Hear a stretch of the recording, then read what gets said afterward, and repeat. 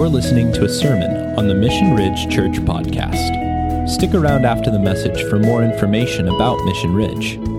Thanks for tuning in.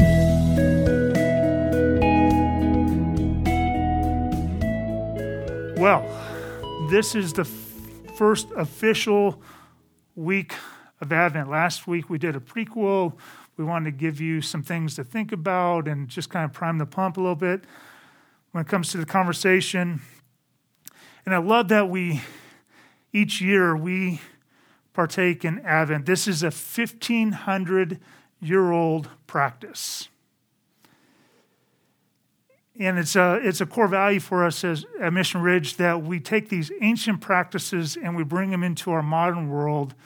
And while we have to live in this modern world, these ancient practices have some value. And so we do that each year this time. And it's a way for us to bring the sacred into Christmas.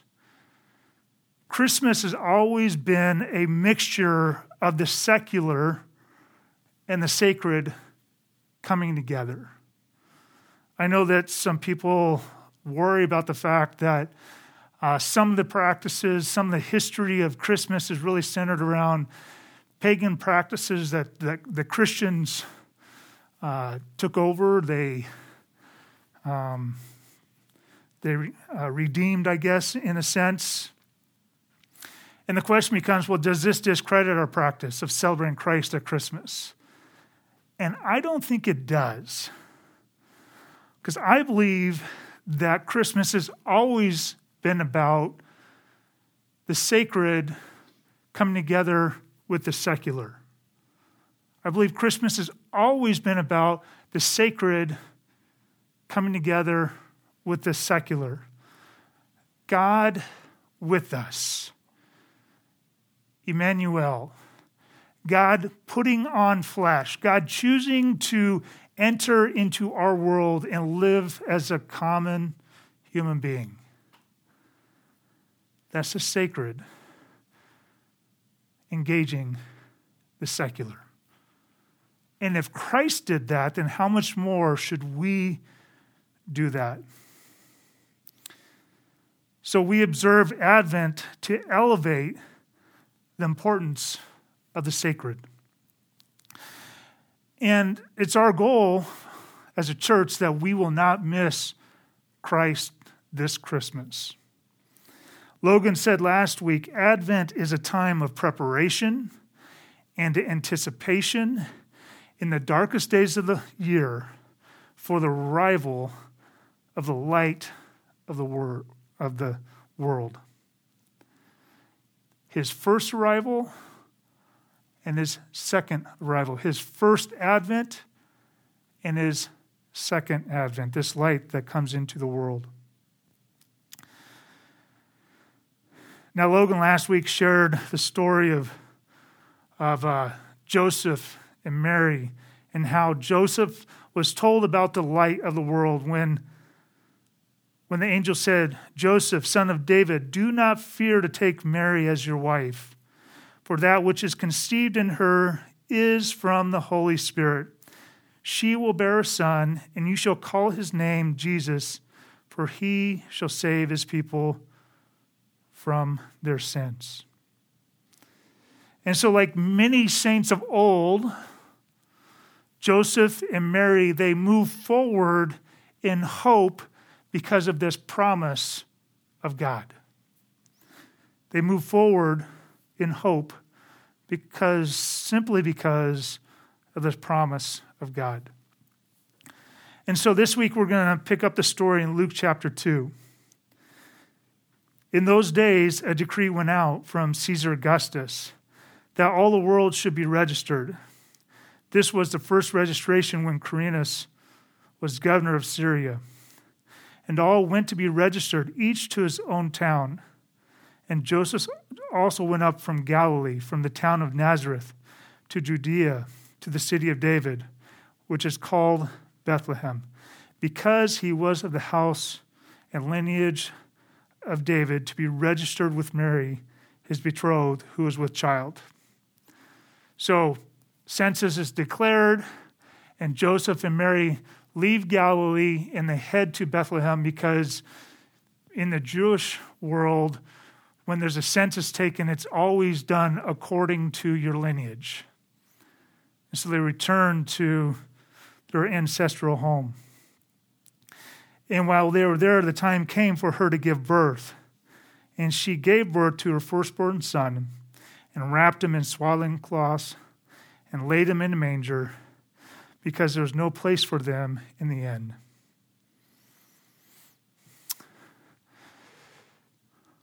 I've been picturing this week what this moment must have been like for Mary and Joseph, because we are told that Mary in particular said that you are a favored one. You are a favored one. Yet when they get to Bethlehem, when in this version it says that there's no place for them in the inn, it's really the best translation for that would be there's no place for them in the living quarters. Bethlehem would have been too poor of a community and too small of a community to have a Motel 6. And so Matthew isn't identifying the fact that the Motel 6 was full because there's too many visitors in town, but that the family, Joseph's family, for some reason said, you can't stay in here. You have to stay out there. And this picture, this next picture here, is a picture of a shepherd's cave that Aaron Couch took. Aaron Couch is on our board. He's standing there in the middle. And he's talking about the environment that Jesus was probably born into. The space, the kind of space that he was probably born into. Because as cute as our nativity scenes are, they're not very historically accurate. And I picture Mary laying Jesus down, probably someplace like where my friend Keith Strasburger, he's over off to the right, sitting by himself. He's got the beautiful head there. If I had a head like that, I would shave it completely bald too. But that's Keith sitting off to the side. And I think Mary just was finding a spot within the stonework where she could lay Jesus. And they move forward in hope, but this is the kind of thing, this is the kind of situation that you can find yourself when you're following God sometimes, where you question, did I get it right? Did I really hear him? Is God really with me in this? And if we stop at the story just at this moment, that could be scary. And I think we've all faced those moments where all these questions come rushing to our mind. And Mary and Joseph, they had real questions because they found themselves immediately at odds with their family. Soon they'll find themselves at odds with the priests, with the religious elite. They find themselves at odds with Herod. Herod will try to take the boy's life. And they've always found themselves at odds with Rome. And so every institution, from the family to the religious to the political institution, it just seemed like they were at odds. It'd be easy in those moments to lose hope. We lose hope when we face problems that are bigger than us. I've lost hope in those moments. Have you? We can lose hope when we have unanswered prayers or at least a delayed answer. We can lose hope when we feel powerless, which, how easy is it for that to happen? We can lose hope when we face financial difficulties, when our health or someone else's health that's close to us is compromised, and COVID-19 has done that for so many of our friends.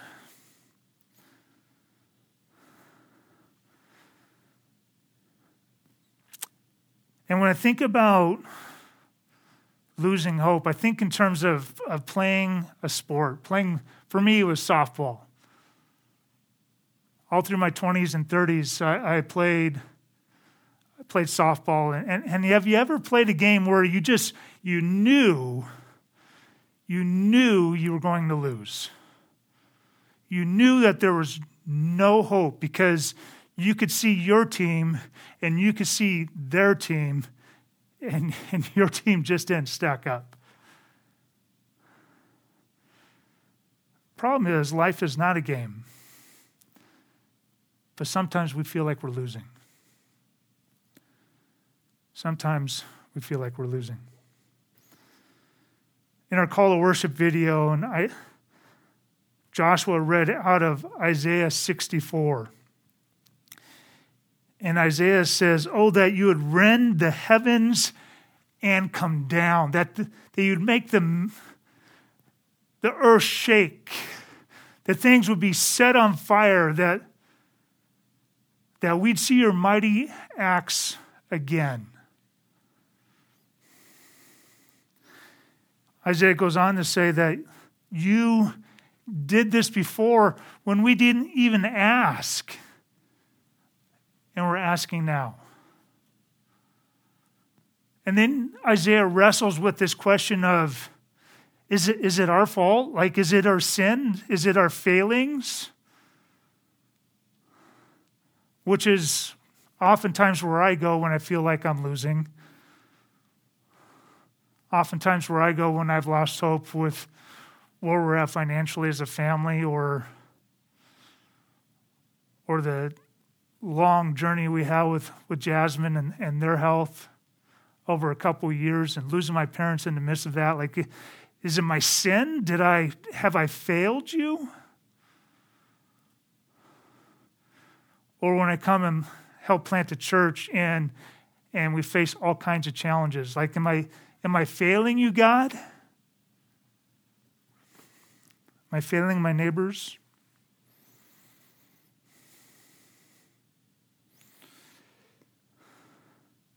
But Isaiah speaks of a hope that the God who did miracles in the past would be the same God today. And I've had those prayers. I've seen God do cool things. And I long to see God do cool things again. This last spring, I read 1 Peter for the first time in a couple of years. And this time I read it through a little different lens. As I read the letter that Peter wrote 2,000 years ago, I wrestled with the question of, what's Peter going to say? What are the first words going to be out of his mouth to the church? Here's a man that spent 3 years face to face with Jesus. Few people spent more time with Jesus than this man. He failed Jesus. He was restored to service and told to go pastor the community by Jesus after the resurrection. And I wanted to know what would be his first words to you and to me. He says this: "Blessed be the God and Father of our Lord Jesus Christ. According to his great mercy, he has caused us to be born again to a living hope." Why? Through the resurrection of Jesus Christ from the dead. We have a living hope because Christ was resurrected to an inheritance that is imperishable, undefiled, unfading, kept in heaven for you, who by God's power are being guarded through faith for salvation ready to be revealed at the last time. everything that I can touch, everything that I own will perish. It will be defiled. It will fade. It will decay. It will break down. I always kind of laugh when I'm at the store and I buy some new electronics and they're like, would you like the 4-year plan? Like, no. If I get 2 years out of this bad boy, I'm going to be excited. And 2 years later, there's going to be something brand new that I'm going to replace it with. I had to buy a Wi-Fi router this week, and they asked me that question. I was laughing on the inside. No, I'm not paying for that plan. In 2 years, I'd forget that I had a plan. It's going to perish. It'll become defiled. It will fade. It will break down. But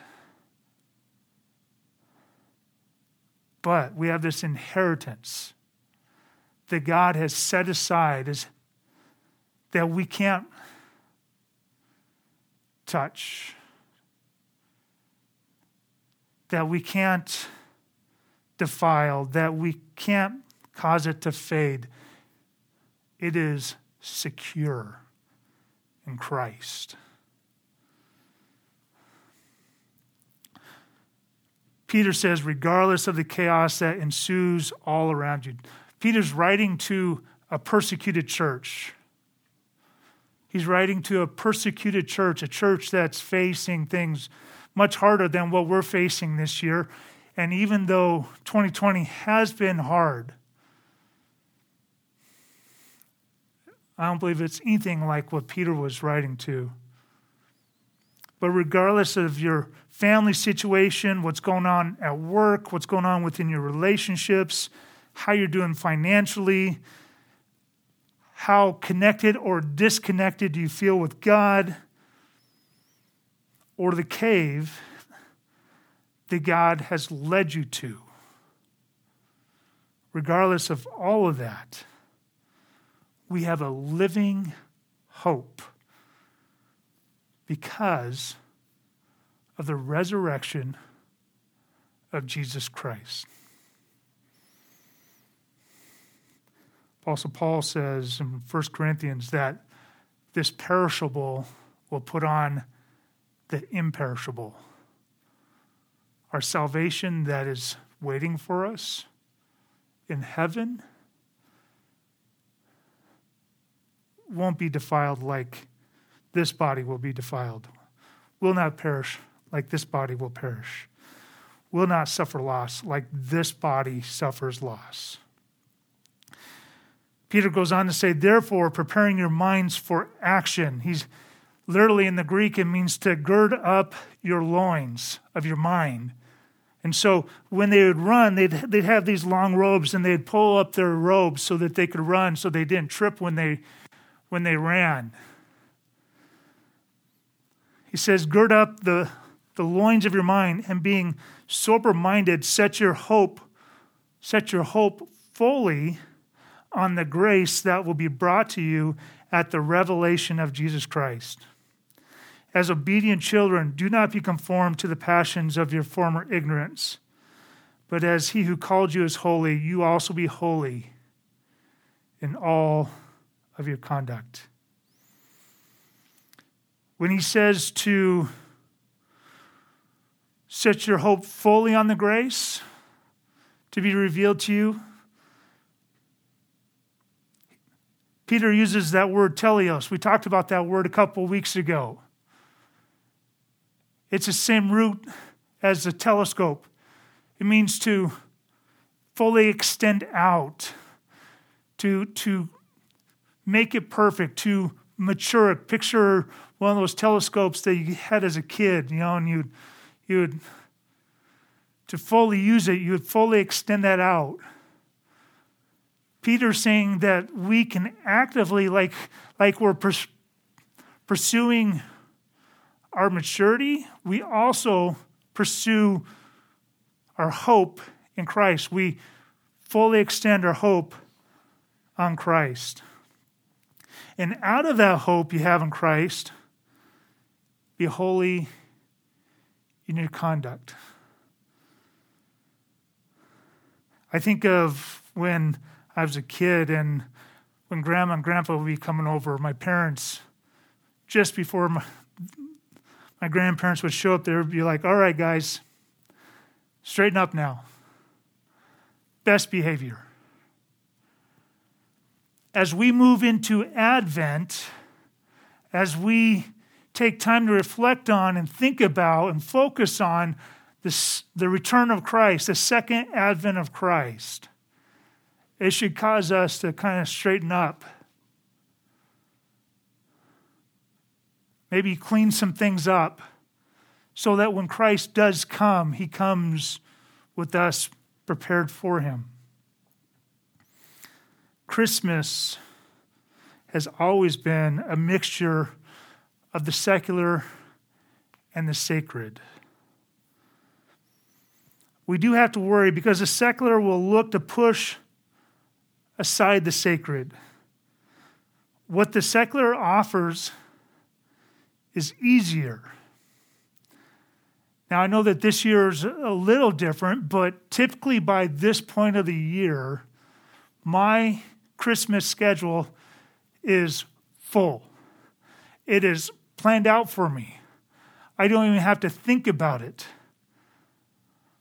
There will be movies to watch. For sure, Elf, and probably Die Hard, at a minimum.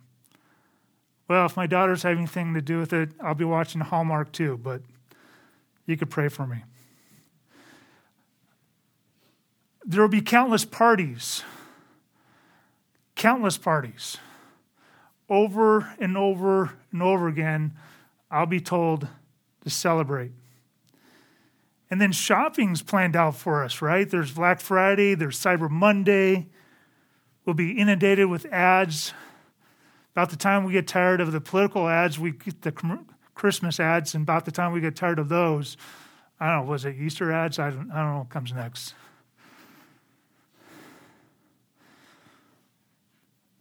We don't even have to put much effort or thought to enter into this Christmas season and to have the secular part of this celebration take over. It takes very little effort or thought for us to move along into Christmas. The sacred takes effort. I think in terms of Logan, like trying to light the flame, like it didn't come, it took effort. Jesus is described as the light of the world. Each week we will light a candle. And when you're dealing with darkness, you don't throw darkness away. If we had the ability to control all the lights in this room, I would have the lights go completely black to illustrate this. When it's dark, you can't get rid of the darkness. You have to bring in the light.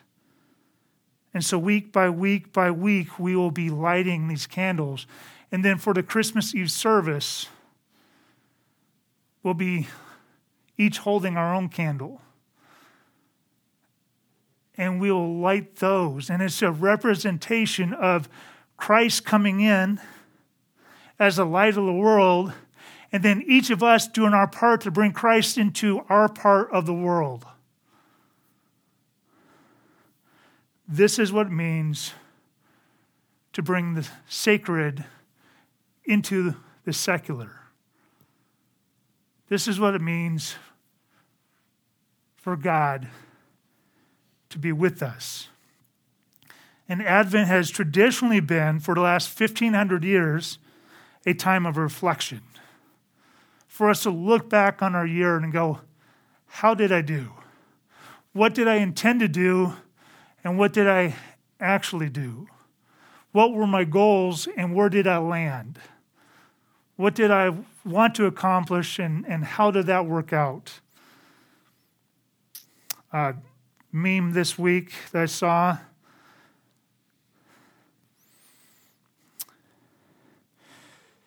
It says something like the most useless purchase of 2019. a 2020 planner.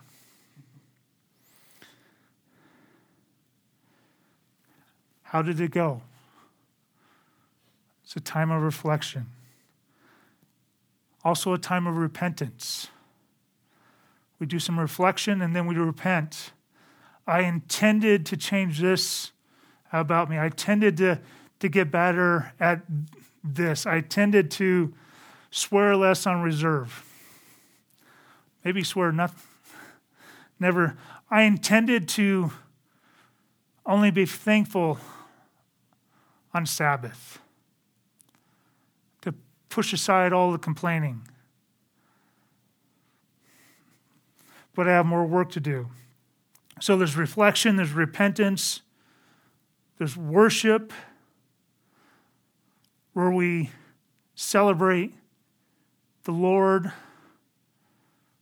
as being number one in our lives, and then a time of recommitment.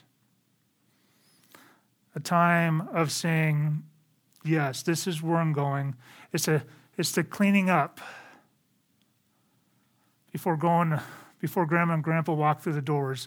It's the cleaning up. It's putting our best foot forward when Christ returns. It's being ready for that return that could happen at any moment. And so the implication is this: Advent is a time of preparation and anticipation in the darkest days of the year for the arrival of the light of the world. It is a time to fully set your hope on the return of Christ. We think not only of his first advent, but his second advent, and what that will mean for us and those that we invite in to this relationship. So some next steps. Number one, wrestle with the question, what has robbed you of your hope this year? What has made you feel small or vulnerable or unheard? What fears and anxieties have dominated your thoughts? Do you feel hopeless at work? Maybe in a relationship? Maybe it's been financially, maybe in politics. Maybe there's a temptation that still trips you up, and it just makes you feel hopeless, like this will never change.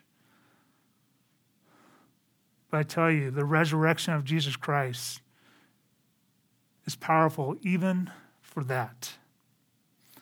Maybe you feel hopeless in your connection with God. And for you, I just want to remind you that God chooses a name for himself that is Emmanuel, God with us. He longs to be with you. And in simple ways, he asks you to invite him in. Next step, take time to reflect on what it will be like when you're finally face to face with Christ. Reflect on what it'll be like when you're finally face to face with Christ. What grace will you experience? What physical aches and pains is he going to take away? What tears, what sorrows is he going to wipe away for the last time? And when you are no longer prone to sin, what freedoms will you experience? I tell you, when I go to the scriptures, when I read about who I am to be in Christ, the kind of husband, the kind of father, the kind of brother, the kind of friend, the kind of co-worker that I'm supposed to be, sometimes I'm pretty disappointed in what I see in myself. and that can make me feel hopeless. When I deal with different aches and pains, I'm 50 years old, but man, last night I felt like I was 100 as I was trying to sleep. My legs just ached. I'm 50 years old, and sometimes I feel like I'm 100. You should have seen me hobbling around here this morning trying to get things set up. I told Logan not to get old. He says he plans on that. So I'm looking forward to the day when this body no longer hurts.